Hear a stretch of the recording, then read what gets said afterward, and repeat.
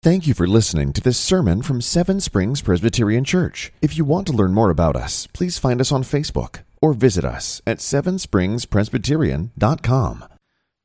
O gracious and most merciful Father, we give you thanks and praise that you are the one who has blessed us beyond all measure, that you have revealed yourself through creation that we might be able to know of your power, your majesty, but also you have revealed yourself through Scripture.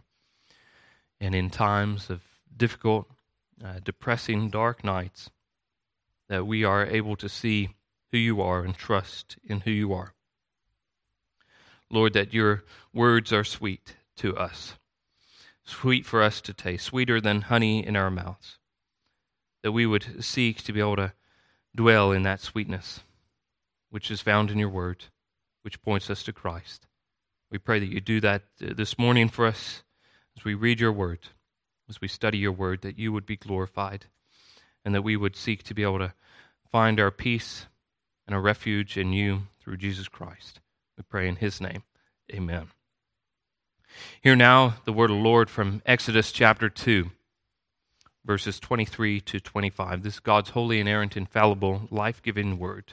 Please take heed how you hear. During those many days, the king of Egypt died, and the people of Israel groaned because of their slavery, and they cried out for help. Their cry for rescue from slavery came up to God, and God heard their groaning, and God remembered his covenant with Abraham, with Isaac, and with Jacob, and God saw the people of Israel. And God knew. The grass withers, the flowers fade, but the word of our Lord will stand forever. One aspect that is quite hard to be able to fathom when we read through the Bible is any sense of timeline or timing. When you read through a biography of a famous person, you can sit down and within, a couple of hours or a couple of weeks, however long it takes you to be, you can read their whole life. And it's hard to be able to fathom periods of their life. They will put dates in brackets, but to be able to understand how long that is in relationship to your life is quite difficult. And it is the same here as we read through the book of Exodus. It is hard for us to be able to fathom what it would have been like to be in one of those children or sons of Israel during this time. We often look at the Bible and we speak of God's goodness and his graciousness towards his people. And we focus, especially even in the book of Exodus, how God delivers the people of Israel from the slavery which is put upon them. I think you can see that's what the story of Exodus is about. That's what we see as we turn through the pages. But also it's very important for us to be able to consider how dark and depressing this time actually was for the people of God. That here we have Abraham's offspring, and they're going to be sojourners in a land that is not theirs. There's a time roughly between Exodus 1, Genesis 50, and Exodus 1 and 2 is about 400 years.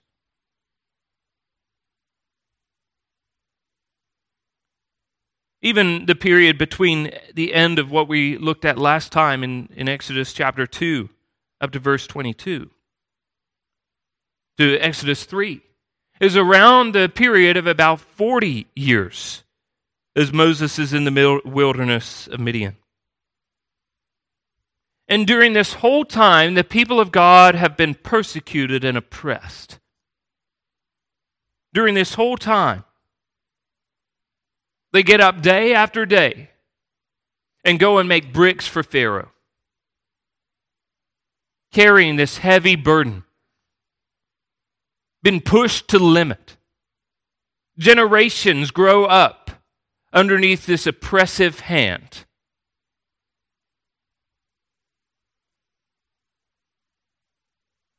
And we focus on the end of the story. We focus on how God does deliver them, does redeem them. But yet there are generations that did not see this deliverance. There are generations that did not see the strong hand of God.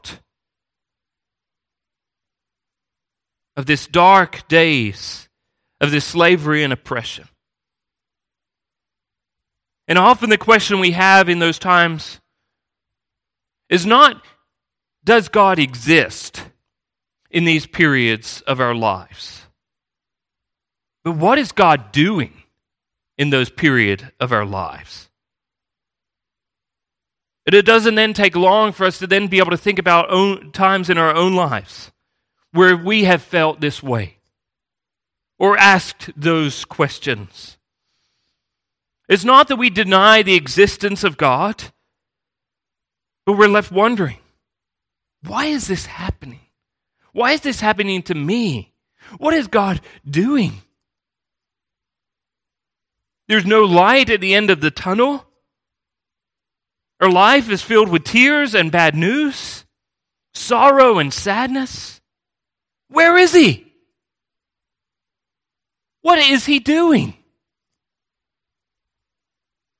Well, this passage today, although short, I think should give us great comfort to know what God is doing in those days.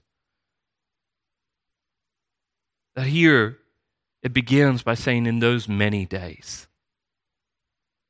Again, it's hard for us to be able to fathom the length of time.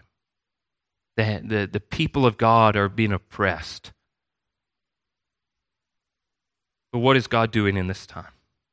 The first thing that we see that God hears, that this unnamed Pharaoh in chapter 1 who sought to be able to destroy the sons of Israel finally died. This will be an important point of history, a turning point of a change in the story.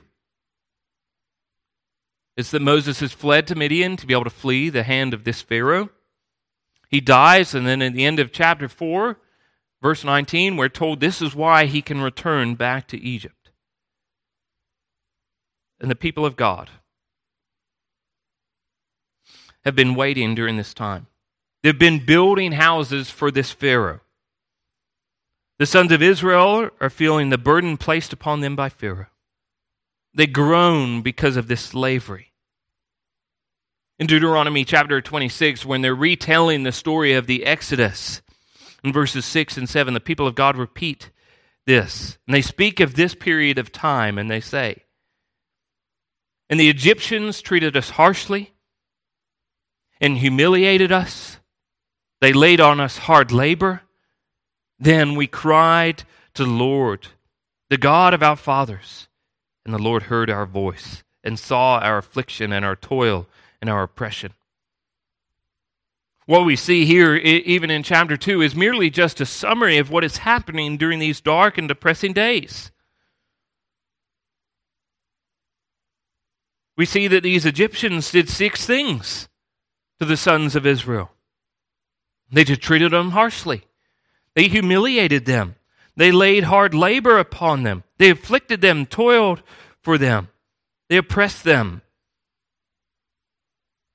Again, we should not downplay this time for the people of God.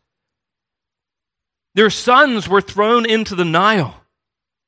Their hands calloused, backs whipped. Most of their hearts would have been broken. And they groan. They let out a loud cry for help. The word might be better known, not so much as a groan, but a sigh. The last breath. They're defeated, deflated. They're exhausted and their hope is eclipsed. Now, all this happens in the days when Moses is in Midian. But we shouldn't assume that this hasn't happened prior to this moment. Even as you think about Moses' parents' names, there were names of faith. But also, during this 40-year period, all these groans seemingly go up. But what is God doing? For them, it seems that no one is home. They pick up the phone, they dial in the number, and what do they get? Straight to voicemail. However, what this passage teaches us is that in this depth of their crying as they're sighing, we're told that God is there, that God does hear their groans. Their cry for rescue, for slavery came up to God. And God doesn't merely outsource it to some other department. Often when you call some large department store or some large organization, you're not connected to anyone who has any power. The best I can do for you today, sir, is to give you a 5% discount. That's all they're authorized to be able to do. They have no power, authority in themselves. Even if you go further up the line, you're never really going to get to the person who is able to be able to fix your problem. However, that's not how it works with God. The people of God begin to cry out for help, and it goes directly to Him.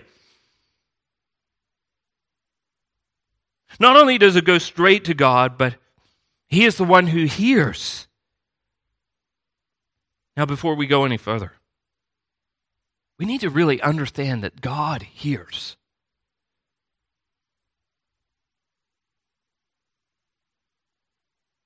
That even that should give us great comfort.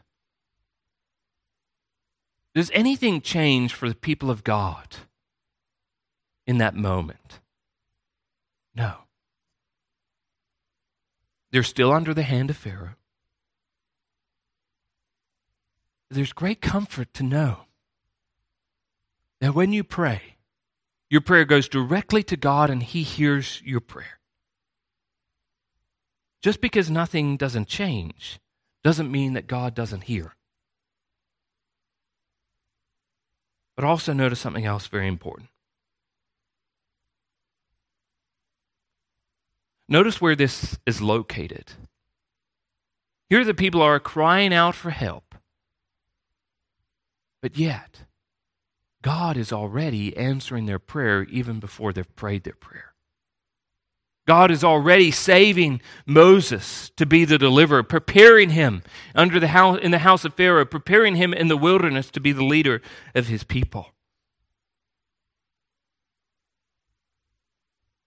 That God is already preparing for them a Savior to come, a mediator for them.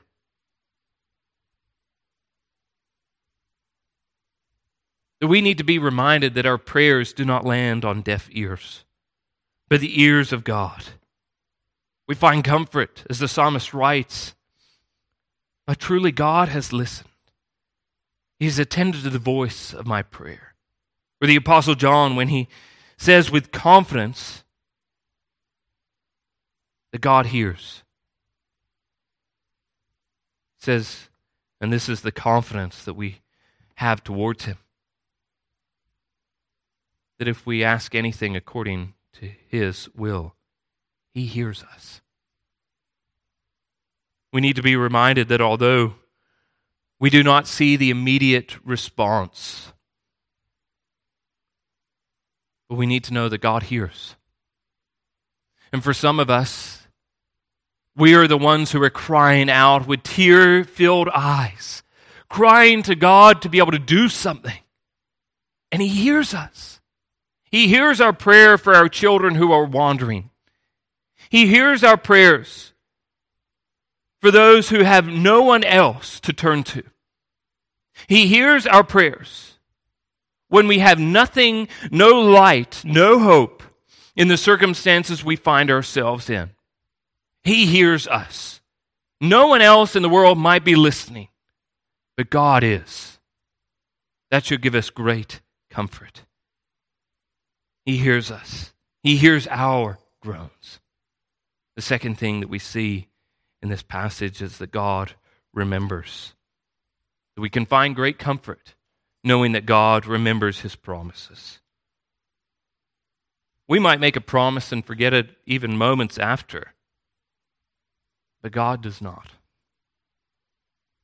Actually, in this suffering, God's people actually go back and cry out to the God of their fathers. That even this suffering that they're going through is somewhat of a promise which God has made and told them this would happen. He told them that this would happen, that would be sojourners in a land that is not theirs. But he also told them that it would only be for a time. 400 years. Again, this doesn't then mean that pain doesn't matter, that the pain and the calloused hands, the whipped backs. Not then to say, suck it up, Israel.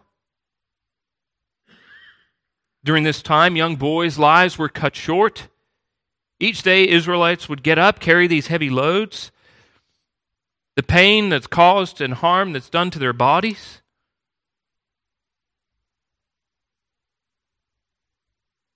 But when we think of these promises of hardship, the Lord warns us about how we can find comfort in two ways. First is that God knows what is going to happen before we do. God is not caught unaware. He is not caught off guard. God knows the outcome. We should find comfort that God knows what is going to happen. But more importantly than that not only God knows the outcome, but he knows the outcome is going to be good. Paul in Romans 8:28 says that God works all things for good. He has a plan and a purpose that we might never be able to understand or comprehend.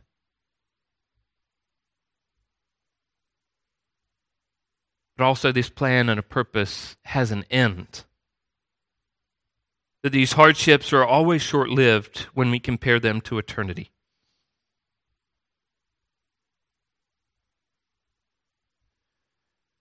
The end on this side might be painful, horrific death.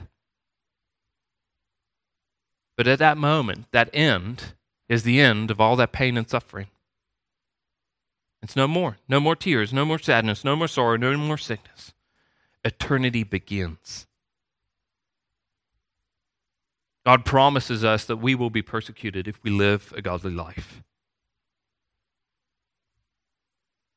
But then the next line explains that the evil people and those imposters, what it will go is it will get bad to worse.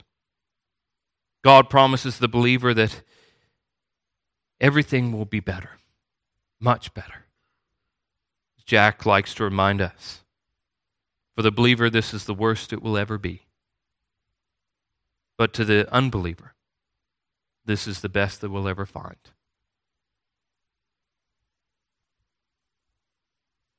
But the other thing that we must consider during this time of pain and suffering does not mean that the people have sinned. Now, sometimes it does. The discipline from the Father is painful and it has a purpose. The author of Hebrews explains in chapter 12. However, we see in Exodus, all the people of God was doing what they were commanded to do. They were going forth, multiplying and being fruitful. They're increasing, growing in number, and Pharaoh saw this as a threat. He started to persecute. Sometimes we might have pain in our life because of disobedience. We're doing things outside of God's revealed will. But sometimes we have pain and suffering in our life while we are still obeying God's revealed will. Paul says that the godly will suffer persecution, not that the ungodly would suffer persecution. And we can find comfort knowing that these moments of pain in our life aren't necessarily a result of direct sin. And that's what we see in the book of Exodus. That we ultimately see the wicked will be judged. We see the power of God. Give him all the glory.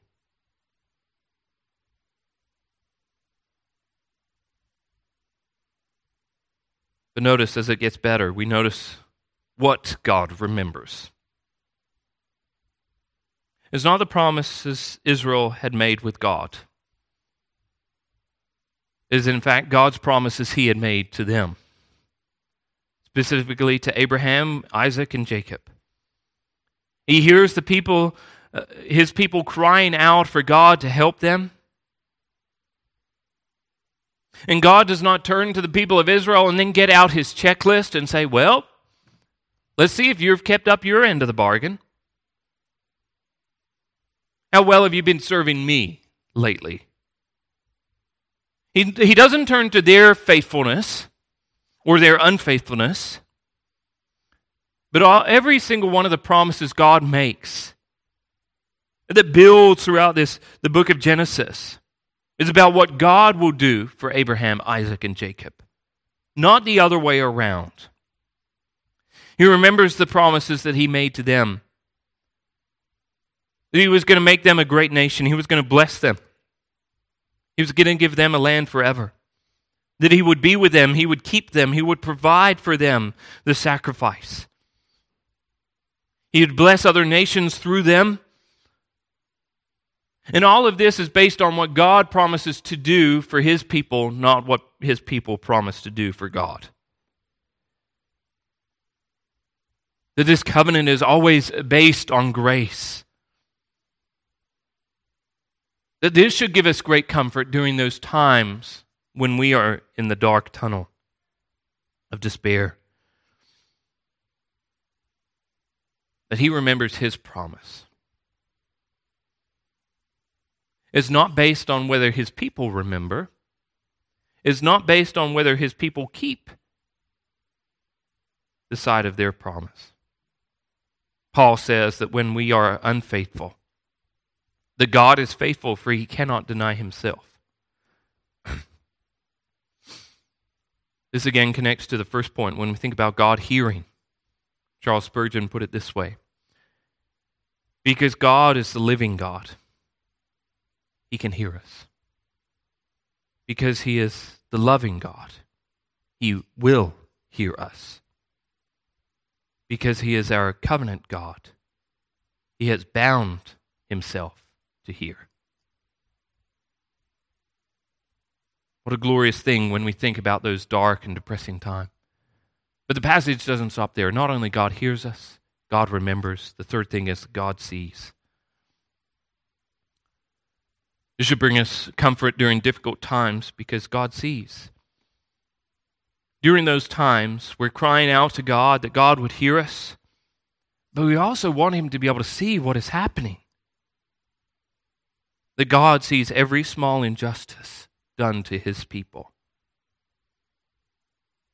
That one Israelite person who was alone that day, who was put to death by the taskmaster, who beat him to death. The Lord saw that injustice. That helpless young babe who was thrown into the Nile and left to die. The Lord saw that injustice. God sees the injustices done in the darkness, the ones where no one else is witness to them.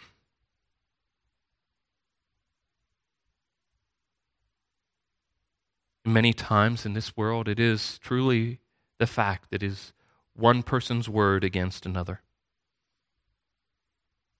We need to understand in the courts of the Lord that is not so. The Lord is witness, and he is the one who has the final say. The guilty are not able to talk their way out of it. Evidence is not misplaced.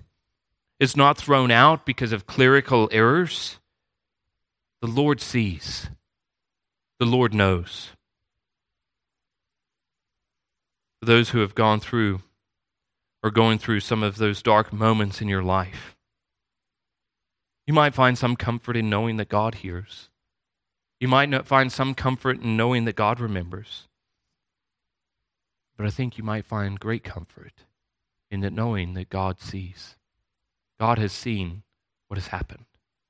He knows what has happened. God knows the wrong that has been done to you.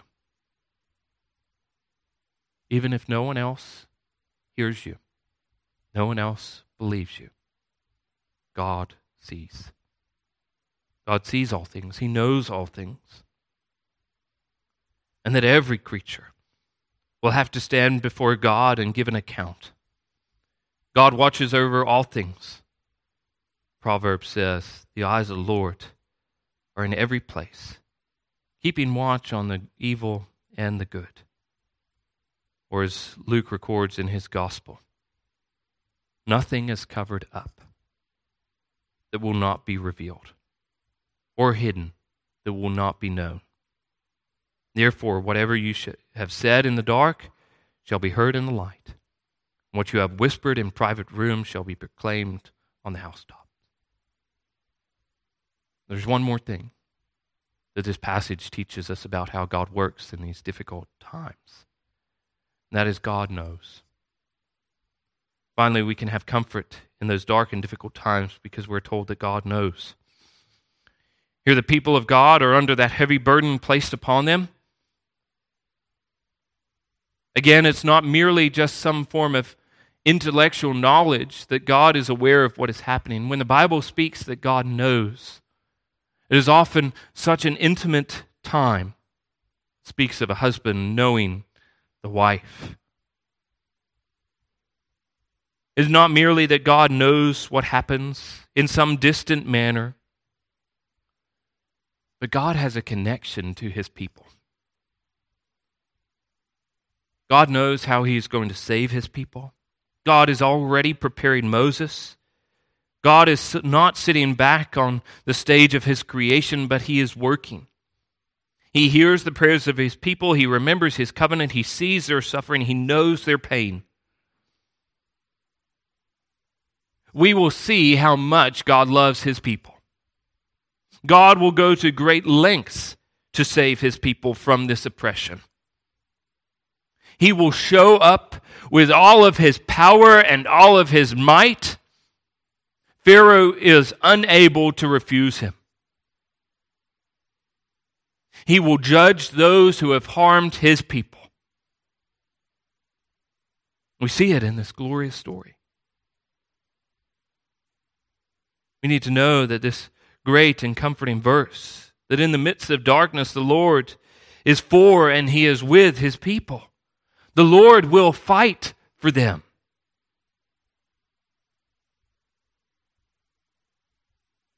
That we see what happens right before the Gospels. Silence. Where's God?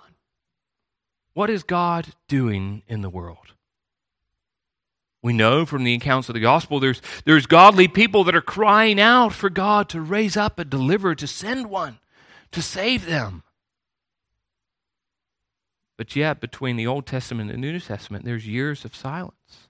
400 years of silence. But what we see? God hears. God remembers his promise. And he raises up his Son who comes down to earth, puts on flesh, dwells amongst them, that they might be able to be free from their sin. He knows. We see this clearly in the story of Exodus, but we have a greater hope to boast in than Moses, as the author of Hebrews explains in chapter 2. Since therefore the children share in flesh and blood, he himself likewise partook of the same things, that through death he might destroy the one who has the power of death, that is, the devil, and deliver all those who through fear of death were subject to lifelong slavery. For surely it is not angels that he helps, but he helps the offspring of Abraham.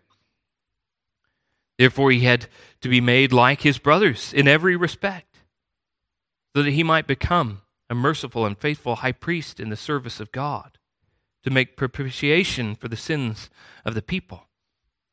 For because he himself has suffered and was when tempted, he is able to help those who have been tempted.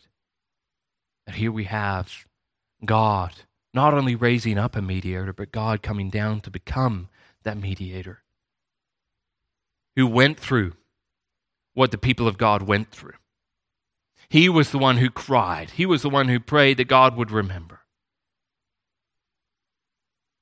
That we then have this confidence to be able to draw near to the throne of grace because of Christ, our brother, the great high priest who is able to sympathize with our weaknesses, yet without sin. Let's go to the Lord in prayer. Let's pray. O gracious and most merciful Father, we thank you for your word, that your word teaches us of what you are doing in the midst of pain and suffering.